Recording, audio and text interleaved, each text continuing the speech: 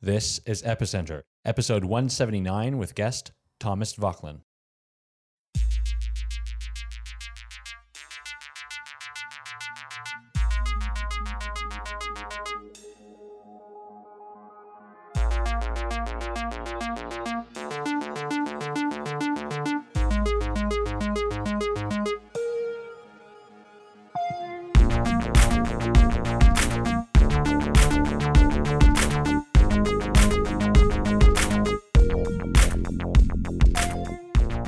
This episode of Epicenter is brought to you by Jaxx. Jaxx is the user-friendly wallet that works across all your devices and handles both Bitcoin and Ether. Go to jaxx.io and embrace the future of cryptocurrency wallets.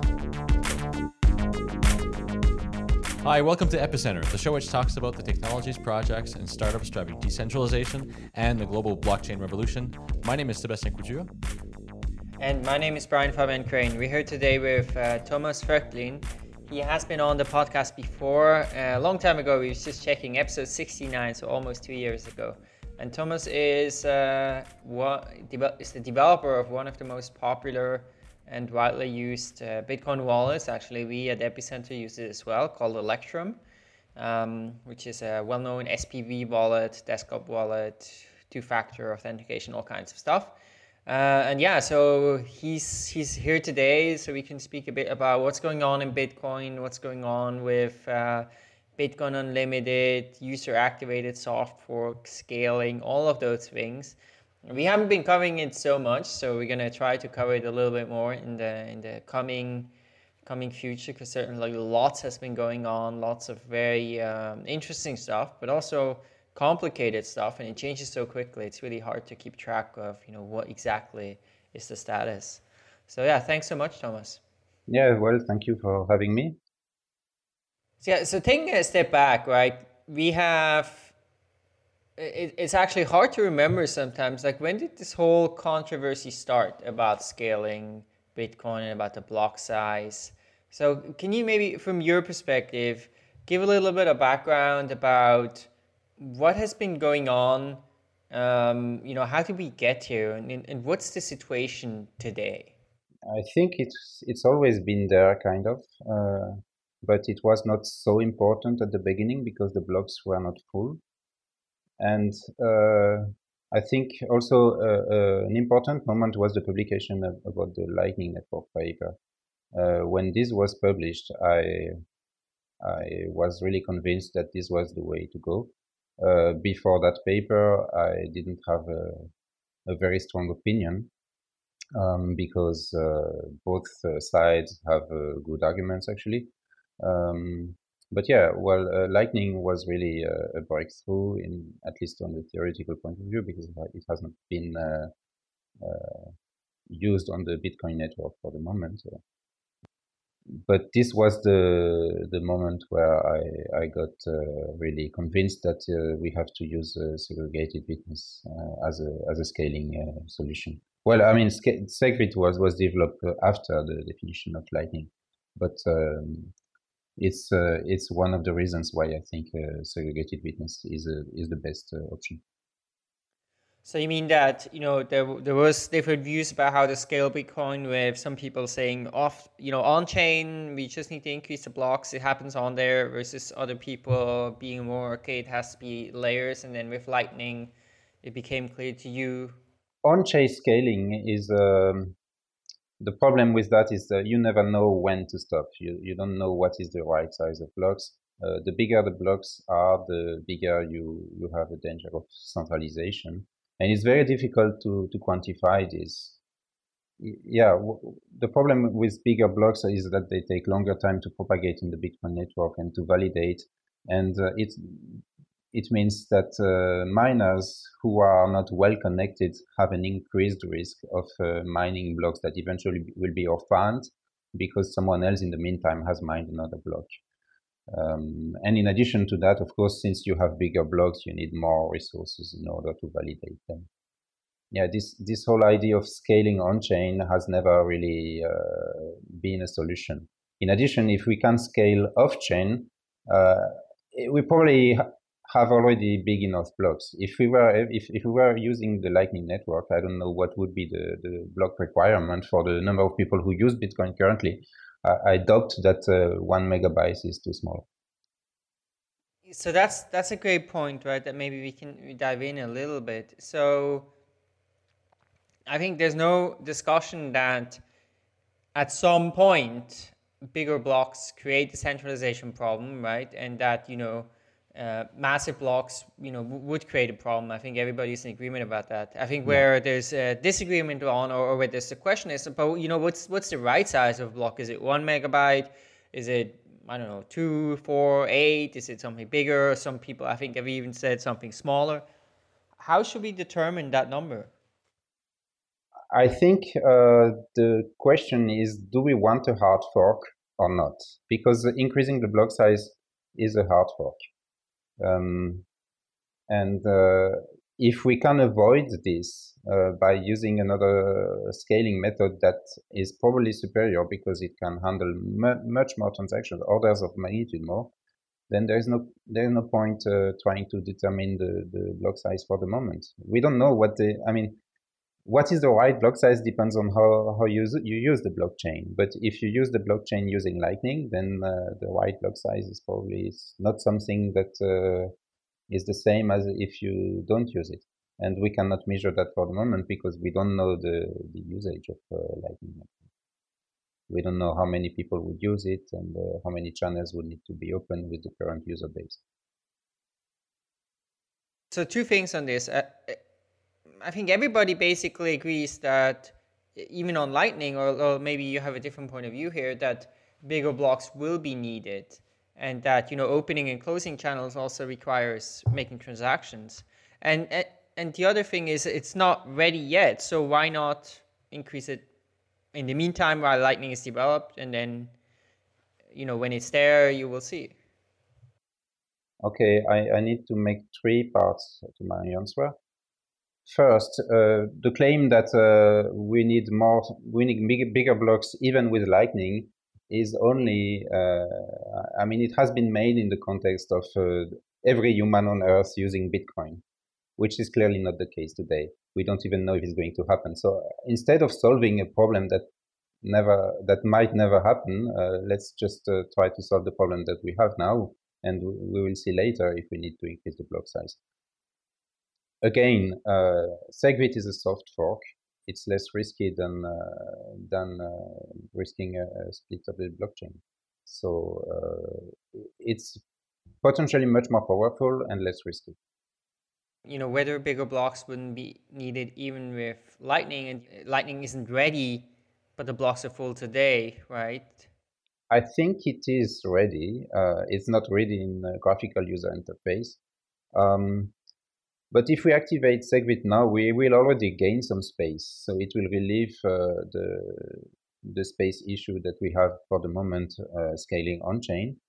And I'm sure that Lightning solutions for end users will appear soon. In your opinion, why are some people opposed to SegWit? What might be the reasons why? Because it's it all seems like a good idea. It's an easy solution. It offers some scaling. It solves known issues like transaction malleability. Yeah. Why would anybody not want this? Well, there are different categories of users who want different things. Let's set aside the miners and the ASIC boost issue for the moment, and let's talk about developers and users. Some people want to have scaling on-chain because this is how Bitcoin used to work. We used to have a few years ago almost free transactions, with 0 fees. And Bitcoin was working in a very different regime as it's working today, and as it will work in the future. Because with fees that are almost 0, you also need to find an incentive for miners to mine.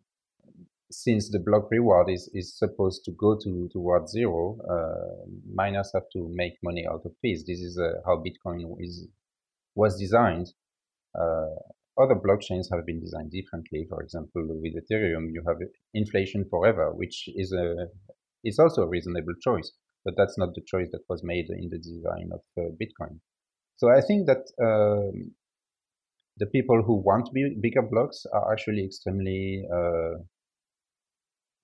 nostalgic of they are conservative in the sense that they want to go back to the past way of functioning of Bitcoin. But it's not clear for me that this is a sustainable thing, because it would require some inflation. It would require rewarding the miners for mining blocks, in my opinion. Yeah, and so this is a category of users. Now, I said we leave aside miners for the moment. The third category would be developers, and of course, if you want to propose a fork of Bitcoin with bigger blocks, it might also because you want to be part of the leading team. So that might be another reason. Yeah. So moving to the topic of scalability and mining perhaps bigger blocks, one topic that has been very present in this whole debate recently, even if you only follow this debate from a distance, is Bitcoin Unlimited. Of course, we've had Roger Ver on the show to talk about that, as well as Peter Risen and Peter Risen. The two Andrews, who are the main that's right. leaders of the project. So if listeners want to learn more about Bitcoin Unlimited, they can go back and listen to those episodes. Currently, like Bitcoin Unlimited had seemed to gain quite a bit of traction in the beginning, and it's still very much a topic of conversation in the community. It seems like it's currently at about 40% of the mining power. If we look at the support, what do you think of Bitcoin Unlimited, Thomas? Yeah, well, I don't think it's a good idea. It's really a big change. It's a change in the structure of power of Bitcoin, and it's a very risky hard fork. But I also think it's not a topic anymore, because a lot of people have been with this ASIC book scandal, sort of. A lot of people have changed their mind on this. There is still a large fraction of the hashing power that is signaling for Bitcoin Unlimited. But we are in a situation where miners have a lot of power, and they seem to want more. Do you think that these 40% of miners that are backing Bitcoin Unlimited, do you think that this is sort of the threshold that it's not going to go any further than, because it requires 75% in order to be adopted. Is that a probability? It will be up to the miners to decide when they start. Yeah, exactly. Right? The fork can be triggered at any time, and that's the point of Bitcoin Unlimited. It's the miners who decide to change the rules whenever they want, and they can do it. The only requirement is that they are followed by other miners. So this emergent consensus works by trying to fork and see if other people follow you, and if they don't, you get orphaned. That's how it works. You mentioned this briefly as well. That they want more power. I think if we look at this whole debate, I think on every side actually, we are. Yeah. There has been the claim that miners are trying to fire the core development team with the BU, and to replace them with other developers. And on the other side, what seems to be the nuclear trigger is a change of proof of work. This threat that has been also agitated by Luke Dashterian. I don't know about that. Could you talk about this threat of a change of proof of work? I don't exactly remember what he said, but the idea is that we can hard fork Bitcoin and use something different, a different proof of work than SHA-256, which would make the material bought by the miners obsolete. Well, I think it came from there. So let's say you'd have a hard fork, and Bitcoin Unlimited is at whatever 50, 60% or something, and there's a hard fork, and then there's some minority that stays on a different chain. They say, okay, we stay with 1 megabyte blocks. Of course, what the situation you have then is that the minority chain is potentially vulnerable to miners on the majority chain saying, okay, we're going to attack that chain, by mining empty blocks or orphaning blocks or something like that. So then I think the sort of proposal was made by some that, if there is a hard fork, they could potentially change the proof of work so that the minority chain wouldn't be vulnerable anymore to attacks from miners. Yes, indeed. But in both cases, we are talking about a situation of a very big disruption. If there is a split of the blockchain. Yes. Absolutely. I mean, massive. Probably. I mean, in that case, right, you probably actually end up with 3 Bitcoins, right? Because you might have a Bitcoin Unlimited chain, you might have a minority chain with still the same proof of work, and then you might have some that then change the proof of work, right? So. Yeah, of course. Honestly, I don't think that the miners who currently signal for Bitcoin Unlimited really want that. They are signaling their opposition to SegWit. So why are they opposed to SegWit? Yeah, well, there is this theory that it's because it's not compatible with ASIC Boost. So Greg Maxwell made this statement on the mailing list a few days ago.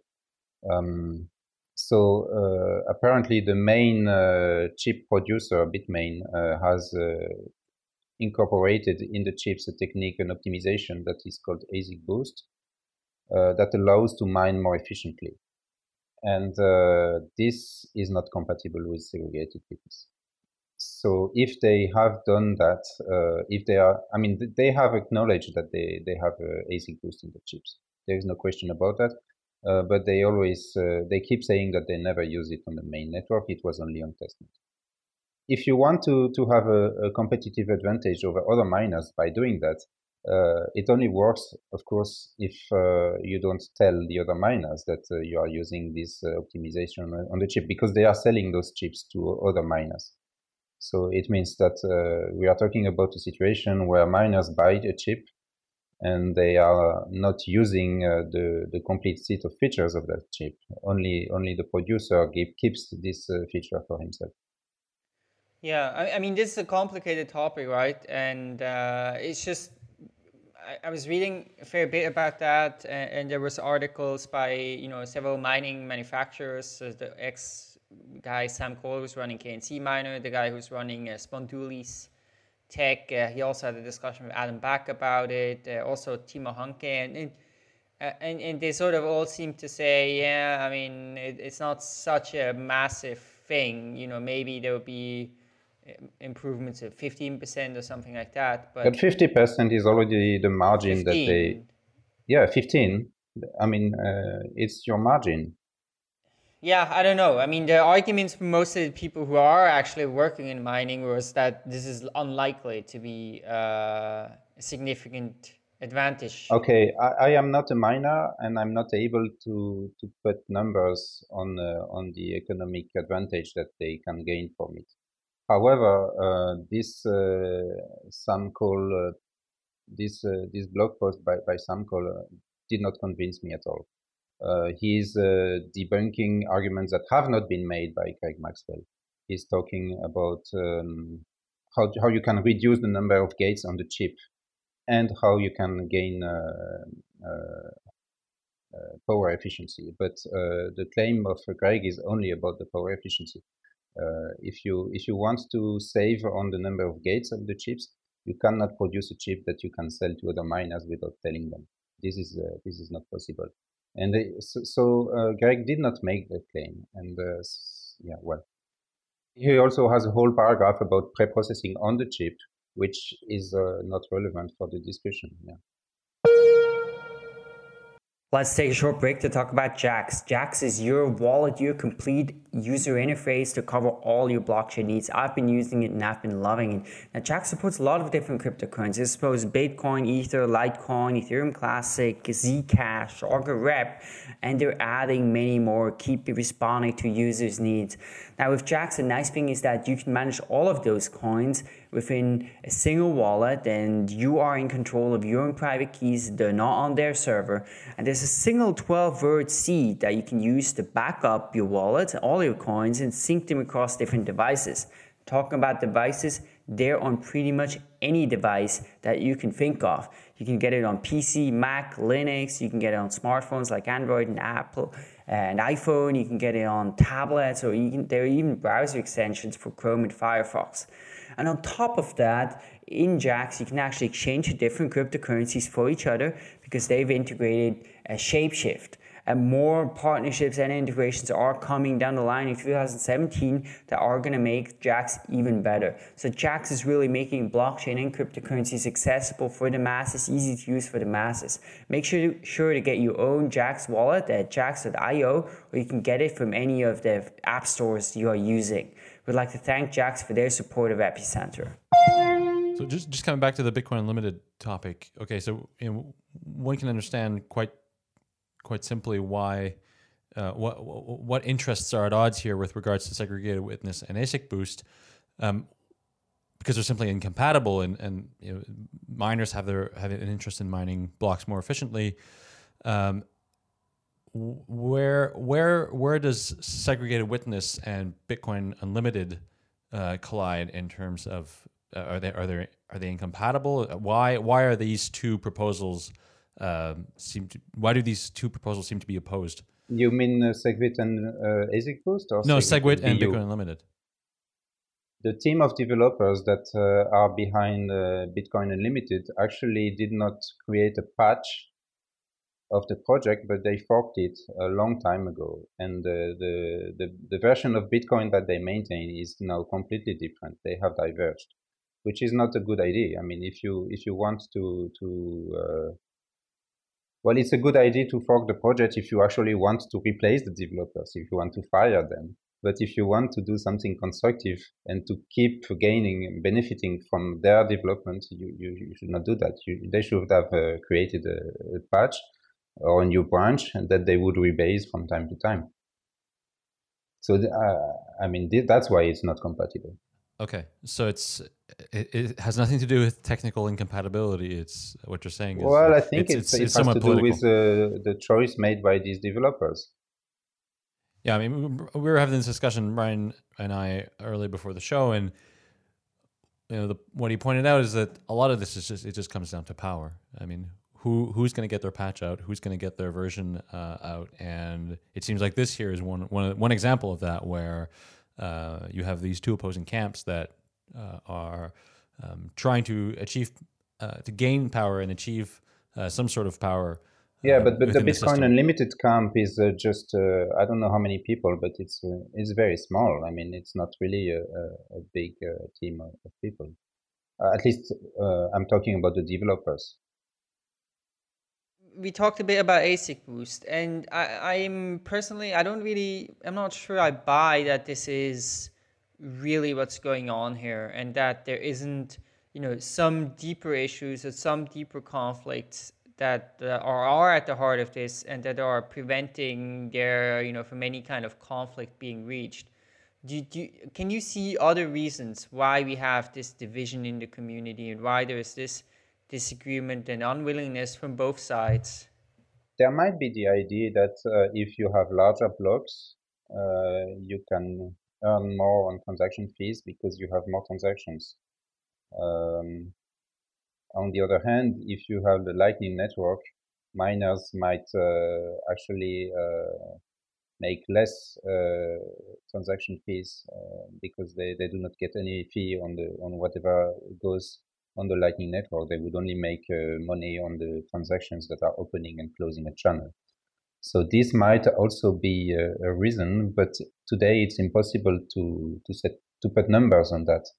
It's not possible to quantify this. It's probably a fear of these miners. Yeah, it's interesting that you make this point, because we've had various discussions about block size even a long time ago, and back then the argument was always we need to have a block size limit and full blocks in order for miners to make more money from fees. And it's interesting how this is turned around now, and sort of telling miners, oh, they want bigger blocks to make more money from fees, which was exactly the opposite argument. Yeah, that's why I'm saying it's impossible to really quantify this, and I'm not convinced by this argument. I'm just saying that it might be one of the reasons why they fear that. But talking about ASIC boosts, if the main chip manufacturer is opposed to SegWit, and he sells you your chip, he can also pressure you not to signal for SegWit. So it might be as simple as that. So now let's talk about the topic of a fork. I think we have kind of broached on it a little bit, but I would love to dive in deeper. First of all, how could a fork play out with Bitcoin Unlimited, and then also what has now come up as a topic, the idea of a user-activated soft fork. So first of all, let's just assume Bitcoin Unlimited got to 60%. Yeah. They start mining bigger blocks.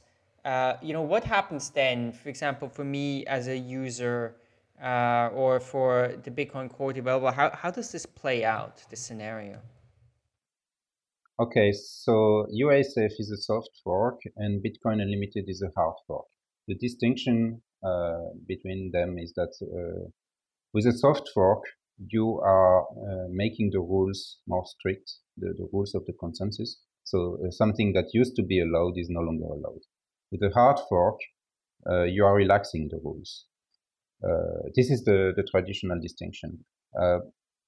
But it's not a complete picture because you have two different types of hard forks, actually. You can have a strict relaxing of the rules, and you can have also a change of the rules where some of the rules are relaxed and other are new. And this would also be a hard fork. Bitcoin Unlimited is not of that type. It's a strict relaxing of the rules. And this makes it reversible. It means that if there is a split of the blockchain and their branch has less proof of work, it gets off-banned, which is not a good design, because then it will be forever threatened to be off-banned. Yeah. So what you mean is, like, we have a fork that is reversible. Yeah. Yeah, so we have a fork now. We have Bitcoin Unlimited, and we have some Bitcoin Core or something we can call them, right? And even if maybe 60% of the hashing power is on Bitcoin Unlimited, if later they switch to the other chain, and that one ends up becoming longer, then you would have the Bitcoin Unlimited nodes. I mean, unless they do some sort of upgrade to change that. Presumably. Yeah, unless they do some sort of upgrade. But still, so let's say, we had this with Ethereum and Ethereum Classic, that there was a split, there was two coins. Is there a similar scenario? For example, how would you, if I as a user, there's this fork and I want to sell one of my coins, and let's say I hold it with Electrum, what do I do? Yeah, you need to split your coins before you sell them. So splitting them means to protect them against replay, so that when you do a transaction on one of the blockchains, the transaction cannot be played on the other blockchain. And in order to do that, the safest way to do it is to mix your Bitcoins with newly mined coins that exist only on one of the chains. But of course, it's also a bit slow. So this is why I suggested that you could also achieve the same goal using replace by fee, because BU turns out to not support RBF.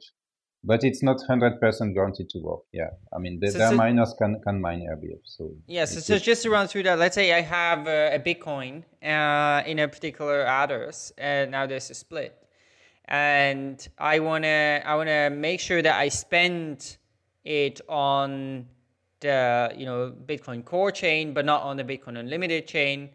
And then what I could do is So what you would do is you would duplicate your Electrum wallet to have two separate directories. It's cleaner that way, and then you send the Bitcoins to yourself using the Bitcoin Core wallet. And for this, you use a RBF transaction. And then you bump the fee of this RBF transaction. And if everything works well, the fee, the transaction will be on the other version of the chain, but not when you bump the fee, because it's non-standard for them. It's not guaranteed to work, so you would need to wait until transactions are confirmed on both chains and to verify that the transaction ID is different. I'm saying it's not guaranteed to work because their miners can always mine the second transaction if they do not follow their own rules. Couldn't you make a transaction that in the inputs also includes newly minted coins from after the fork? Is that essentially? Yeah, that's just slower because you need to wait until these coins are mature, so they need to be 100 blocks old, and then you need to find a miner that sells them to you. So if you want to trade them very quickly, it can be a problem if you really want to use the coins very soon. And just to explain this replaced by fee thing, you mentioned again a bit more. So yeah, so I have my coin now. I have it in these two Electrum wallets, right? I'm sending this transaction to myself, right? In both networks, but I mark it replaced by fee. Which is that like a sort of a flag on a transaction, or how is that transaction different from a regular transaction? Yeah, it differs because there is a special flag on the input. Okay. And this RBF transaction actually is accepted on both networks. What is not accepted is the action of bumping the fee. So that means that both transactions are actually valid on both networks. And this is why I'm saying it's not 100% safe. In order to be safe, you need to check after the fact that the transaction IDs are different on both networks. Right. So basically, I would be saying, okay, I'm going to send on both chains. I'm going to send, from my address A, I'm going to send it to B. I'm marking this to replace by fee, and then on the core chain, I'm going to replace that transaction, sending it to C. So no, you still send to yourself, but you just increase the fee. You bump the fee. So you create a first version of the transaction that is from yourself to yourself with a low fee. And then what you can do actually is bump the fee right away. And in theory, this transaction would not be propagated on the BU network. If that doesn't work, what you can also do is wait until it's confirmed on BU, because BU has bigger blocks, so it will be faster. And then once it's confirmed on BU and unconfirmed on Bitcoin, you can bump the fee. That's another solution. Yeah. But of course, it won't work if by chance your transaction is confirmed instantly on both. So, but if you see that playing out, right? Like, let's say we have this fork, we have people on both chains. I mean, realistically, a fork would mean a tremendous amount of volatility, right? People would be trading on both ends. They would want to, they would constantly be watching, okay, which side is getting stronger, which side is getting more support, what are others doing? And, to say, okay, I'm going to sell one or sell the other. I mean, even when with Ethereum Classic, and I think this would be a much, much bigger event. It's also not clear whether exchanges are ready for that. I mean, no exchange has really made a statement that they are ready for trading both coins. This is not so easy. It's not just exchange, but also payment processors. And there are some legal issues associated with that. What is the definition of a Bitcoin if there is a fork? Because their terms of use refer to Bitcoin, but they did not planify for this.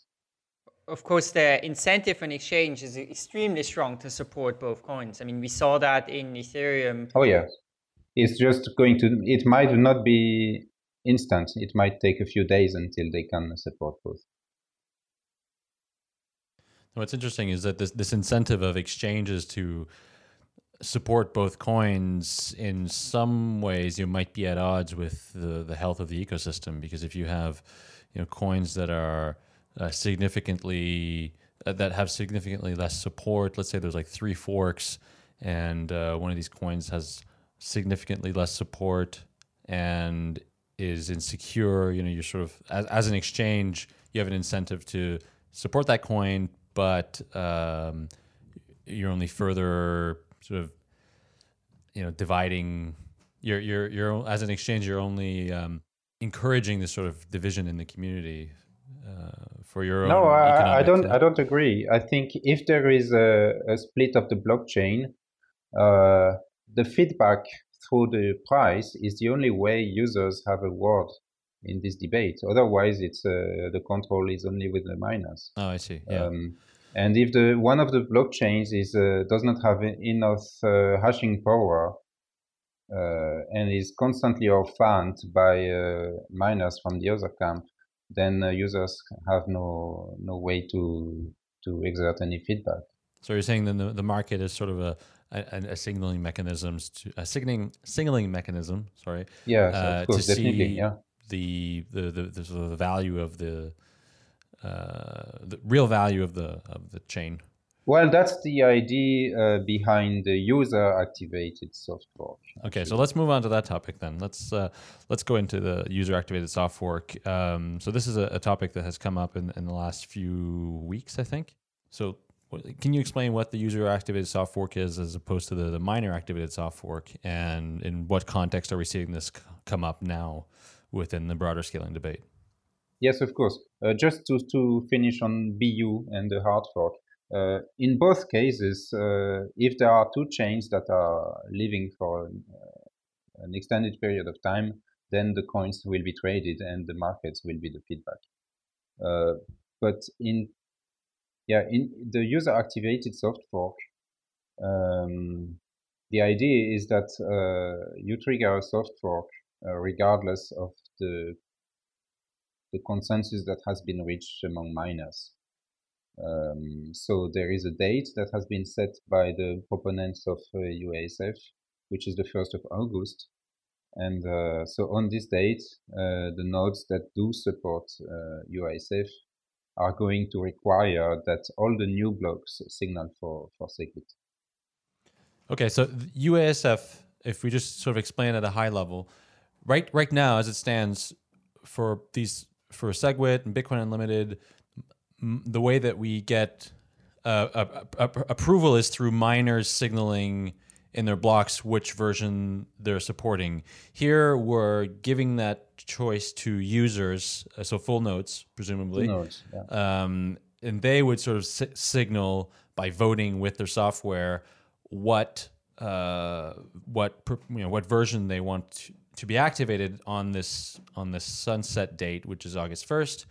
And at that time, miners would need to start mining blocks compatible with that proposal. Otherwise, they would simply be invalidated. Yes. The idea of a user-activated soft fork is not new. Actually, setting a date or a blockade in order to activate a fork has already been done in the past. But the situation is new because there is no consensus. So this is why I'm saying that we are in a new situation where a soft fork is proposed. It is the user-activated soft fork is proposed as a way to bypass the lack of consensus, and this is new. And so the idea behind it is that there is a consensus within the economy. So the economy supports SegWit, and if the miners do not want to activate it, who is the economy? Yeah, that's a good question. Who is the economy? In the end, this kind of feedback can only come from markets, and we cannot predict in advance if it's going to work or not. So there's not enough miner support, and so therefore we're turning to the community or the economy to make that decision. Is that sort of the idea? Well, the idea is that if there is a soft fork, either it will be with more than 50% or less. If it's with more than 50%, then the other chain is orphaned. If they start with less than 50%, the idea is that by having this feedback from the market, the coin on this side of the fork would have more value than on the side that did not do the soft fork, and therefore eventually this branch of the fork, the soft forking branch, would have more value. Therefore, it would have more proof of work, and the other branch would be orphaned.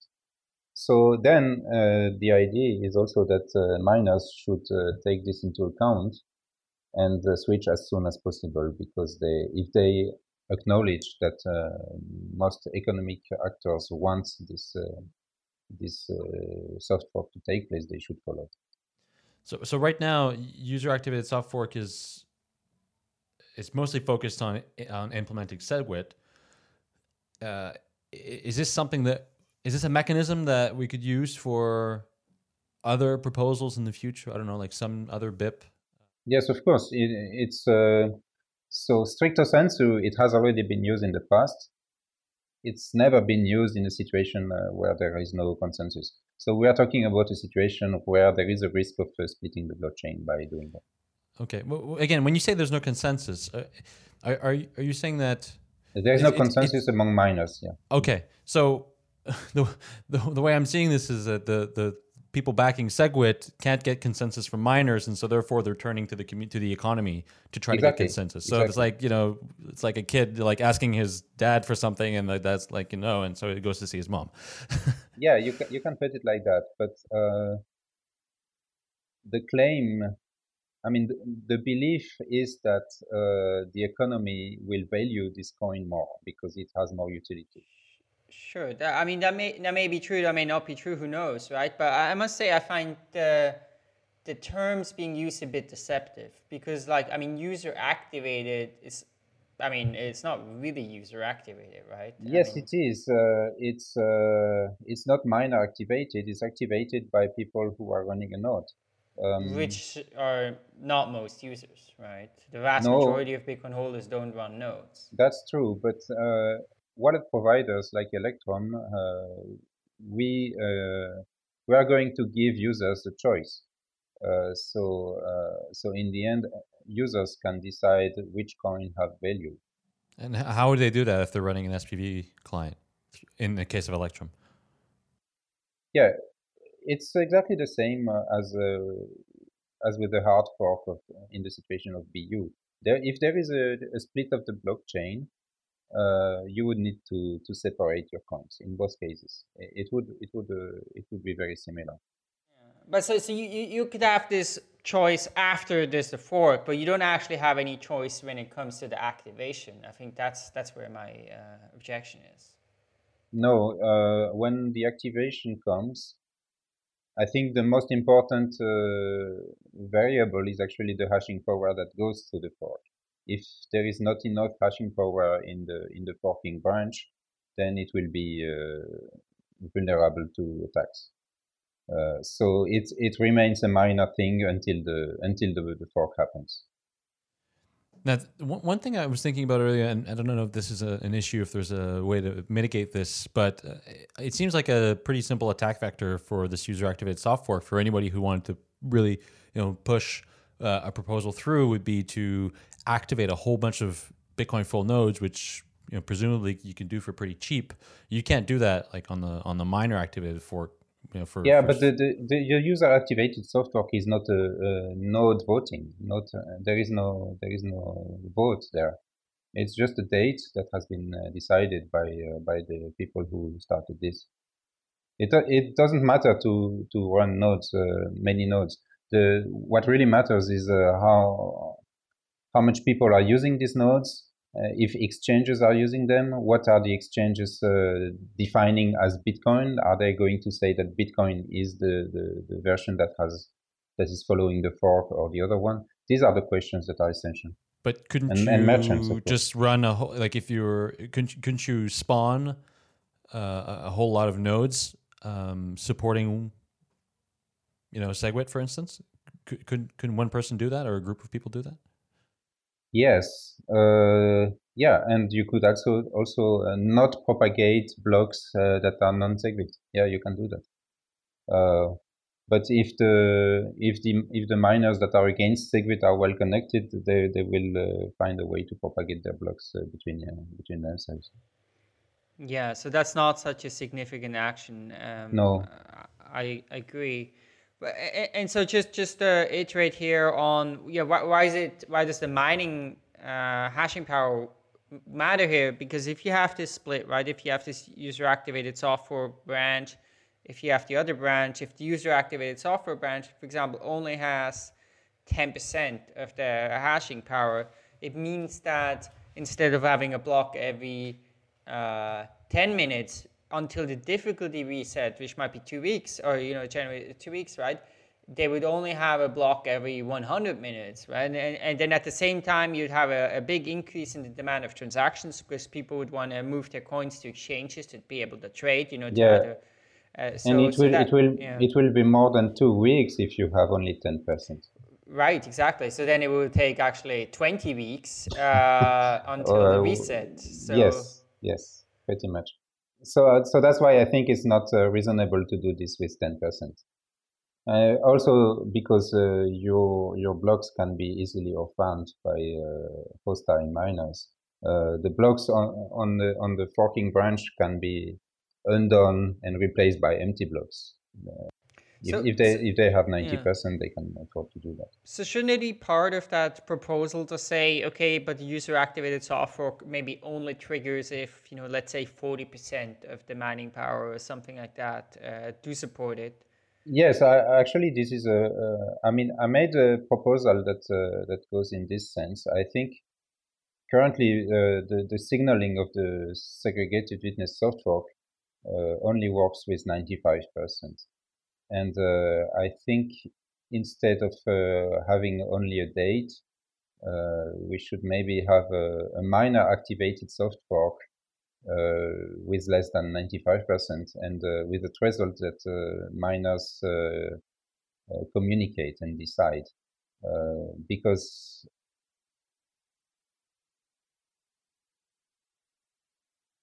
in the current system of BIP9, miners who signal that they are going to activate SegWit, they are not just saying that. They are saying, okay, I'm going to soft fork if there is 95% of agreement.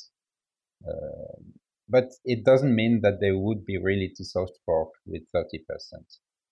With 30%, the risk is much higher. And the miners who currently signal for SegWit, they signal that they are willing to follow a fork with a wide consensus. They are not saying I'm taking this risk at 30%. So yeah, I think if we want to activate a soft fork with 35%, for example, which I consider kind of in the safe zone, then we need a coordination mechanism between the miners that are willing to do that. And this would be achieved by signaling at which threshold you are willing to soft fork. So instead of having just a single bit for the fork, you would have multiple bits, and you would encode what is the threshold at which you want to soft fork. And then this information is public because it's in the blocks of all the miners who want to soft fork, and they can coordinate. They can decide to change their threshold according to what other miners do. I mean, I think what's interesting about this proposal, even though, it's a soft fork, it still ends up in, 2 Bitcoins, right? And it seems like any kind of scenario we talk about here, whether it's, Bitcoin Unlimited, gaining a majority, starting mining bigger blocks, well, that will probably result in 2 Bitcoins. This year will probably result in 2 Bitcoins, right? So do you think that's inevitable, or do you see a path where, the current Bitcoin community somehow gets together and somehow finds some path forward where there's still going to be the Bitcoin and everybody agrees on what Bitcoin is when they talk about Bitcoin? There's one network, your coins. I don't know if a fork is going to happen. This user-activated software proposal actually was not supported by Greg Maxwell. Recently, he made a statement that he did not support that. And I think might be seriously weakened by that. So we will have to see how things develop. Of course, I perfectly understand why most of the core developers do not want a fork of the blockchain. I mean, a split, not a fork without consensus.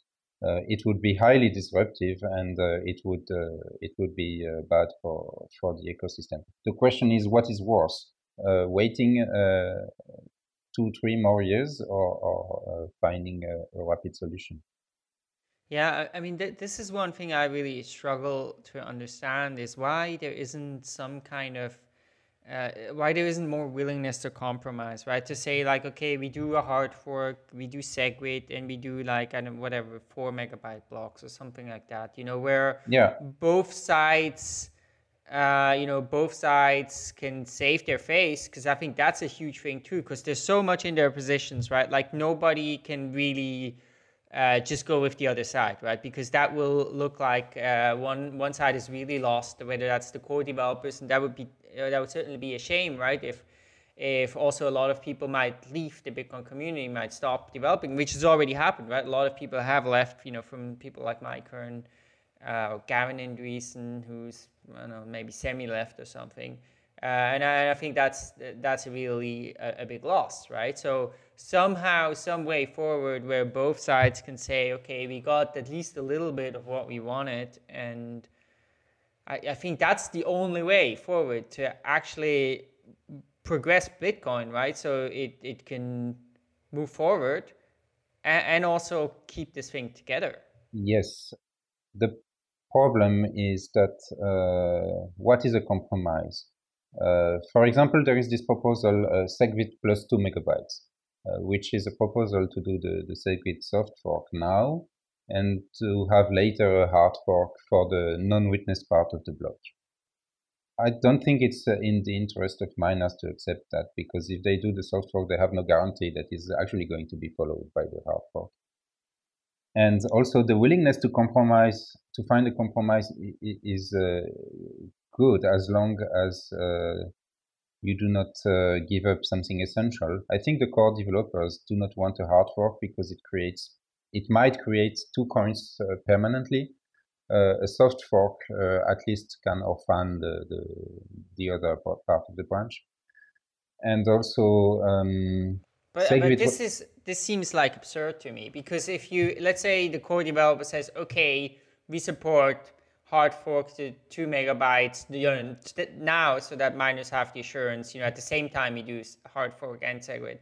I mean, if they supported that and the majority of miners got on board, that would probably work, right? So the idea that you're against that because it can create 2 coins, but then user-activated soft fork, which is definitely going to create 2 coins. Yeah, I don't think it's the same people who are behind the rejection of hard forks and the user-activated soft fork. User-activated soft fork without consensus is very risky. The question is this risk worth taking, and how big is it? We don't know that until we can have an idea of how many miners are going to follow the soft fork. The core developers have designed SegWit in a way that is highly non-disruptive. So if you are a miner and you don't want to implement SegWit right now, you can still mine non-SegWit block, and they are still valid with SegWit. Of course, your block might be invalid if you have some transactions in it that are SegWit transactions, and but this should not happen due to the propagation rules. It would only happen if you mine on top of another block that has been mined by a malicious miner, but it can happen. Well, so my point is that the core developers have really done the maximum to make SegWit non-risky. I can understand that they do not want to risk a split of the chain. It's the same. I mean, I'm developing Electrum, and I always keep saying that Electrum is neutral. you can be for BU, you can be pro or against SegWit, you can still run an Electrum node. So the software that I write is agnostic. And this is because Electrum is a decentralized system. When you are developing a decentralized system, you do not want to split apart from one part of the community. Yeah, no, that makes perfect sense. And I mean, I also completely understand. For example, I read Greg Maxwell's thing on being against the user-activated soft fork as well. I mean, at least it's consistent, I think, with the sort of view. Okay, we got to be conservative, and we have to make sure that there is some kind of consensus, because it seems extremely hypocritical to me if you're gonna criticize bigger blocks, or a block size increase because it doesn't have consensus, but then you are in favor of something like user-activated soft fork. That doesn't seem like a intellectually consistent position to hold. So, but are there people holding this position? I'm not sure. Maybe not. Yeah, I don't know. Mm-hmm. And how do you feel about this whole thing? Do you feel frustrated? I mean, you've been in the Bitcoin space for a very long time. Have you ever, do you start to question whether this project has a future, or you think it's going to be resolved? I certainly feel less frustrated than the core developers who have been developing segregated witness and who see that this is not getting implemented. Because it's their baby, sort of, and it's like your baby is getting rejected. So I have much less frustration, I guess, than them. And I'm excited by this idea of Lightning Network and payment channels, and I would like to see them happen. So this is why I'm frustrated, but I have not really spent hundreds of hours of my time already on that. So yeah. Right. Let's imagine that segregated witness does get implemented, and we get all the benefits from that, and that Lightning Networks also gets implemented. It's going to happen on Litecoin, very likely. Okay. Well, perhaps that's a good test bed then. I mean, my question was going to be, let's flash forward, 4 years, and hypothetically, both of these things are now running and tested and are sort of used. What do you think the network would look like? What do you think the ecosystem would look like then? Oh, it will certainly be disruptive for the ecosystem, because the big players might be different. I'm a wallet developer, and I'm not Lightning Network ready. So I'm trying to be ready as fast as possible. But so Electrum is already supporting segregated witness, but of course nobody at this point has a really user-friendly version of the Lightning Network. It doesn't mean that Lightning does not exist. Actually, a few weeks ago, there was a Lightning transaction here in Berlin at the Room 77 restaurant to pay for a beer using testnet Bitcoins. So they made a demonstration of that during this developer workshop. So Lightning does exist, and I'm testing it. I have used the Lightning daemon. I'm studying the code, but it's obvious that wallet providers will have to adapt, or maybe they will no longer exist. Yeah. And then payment providers as well. Even for them, is probably less of a change. They actually use wallets. Do you think that these solutions being implemented on Litecoin may serve the Bitcoin community as some sort of a feedback mechanism? Something they can look at and say, okay, well, this is the results that we get on this other blockchain. Whether it's positive or negative. Do you think maybe that's one way forward? That might be the case, yes. Actually, the first feedback that we get is that the price of Litecoin is correlated with the number of miners that signal for SegWit. Yeah, I mean, I think that's pretty obvious, right? That this is a big opportunity for Litecoin potentially, because if this continues to stall, let's say SegWit does get activated there, for Bitcoin developers, it's easy to sort of... Litecoin is very close to Bitcoin. The changes are very small. It's not like Bitcoin Unlimited, who decided to fork the project and to discard all the new developments of the core developers. Litecoin is just a small patch over Bitcoin. So the development efforts that are made for Litecoin can benefit to Bitcoin. Exactly. No, I totally understand that, but you can still have the situation that, maybe this would be looked at, okay, it's just like temporary thing, and we're just going to develop on with SegWit on Litecoin under the assumption that Bitcoin's also going to activate SegWit. But if then that doesn't happen, and then 1 year later you're still developing on Litecoin, I mean, all of a sudden you could have a shift there. Yeah, I think I totally agree with you, and I wish this was taken more seriously by some of the core developers. So we're almost at the end, but briefly, you had in Berlin a workshop with many of the wallet developers. They all came together. You organized that to talk about, news in Bitcoin development. Can you share a bit? What are your main takeaways from that workshop? Oh, it was very nice. We did not really talk about soft forks and hard forks. That was not the topic of the discussion because, this workshop was organized was initiated by Matt Corallo, and I guess one of the main drivers was to discuss standards and compatibility between wallets, especially in the context of the changes that are necessary to make for segregated witness. With SegWit, the format of transactions is a bit different, and especially for hardware wallets, you can check the input amounts more easily. You don't need to send the whole set of input transactions to the hardware wallet.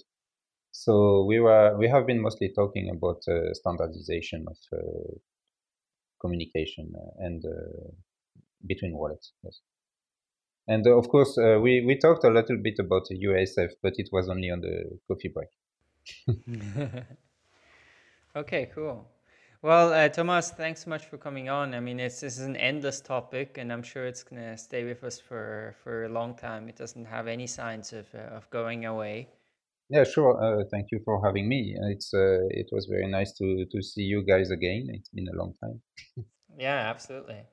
And I think it does hold the promise. I don't know if we want that Bitcoin could become an incredibly interesting place, right? If we have a soft fork, chain splitting, replay attacks, I think excitement. Nobody wishes that. I believe that the proponents of the user-activated soft fork actually expect this to have a deterrent effect on the miners, so that they will have 50% from the start.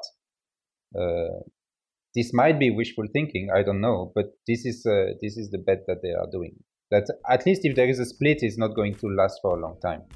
I mean, that sounds like wishful thinking, and even if they do have 50%, then there's another chain also with 50%, right? So no, if they do have more than 50%, unless the other chain makes a hard fork, then the other chain doesn't keep. It's getting orphaned.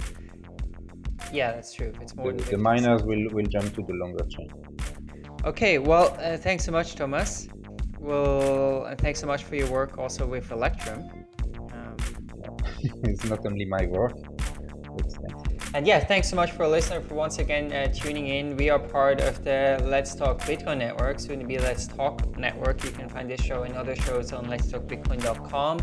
And if you want to support the show, then you can do so by leaving us an iTunes review or giving us a tip in Bitcoin or Ether.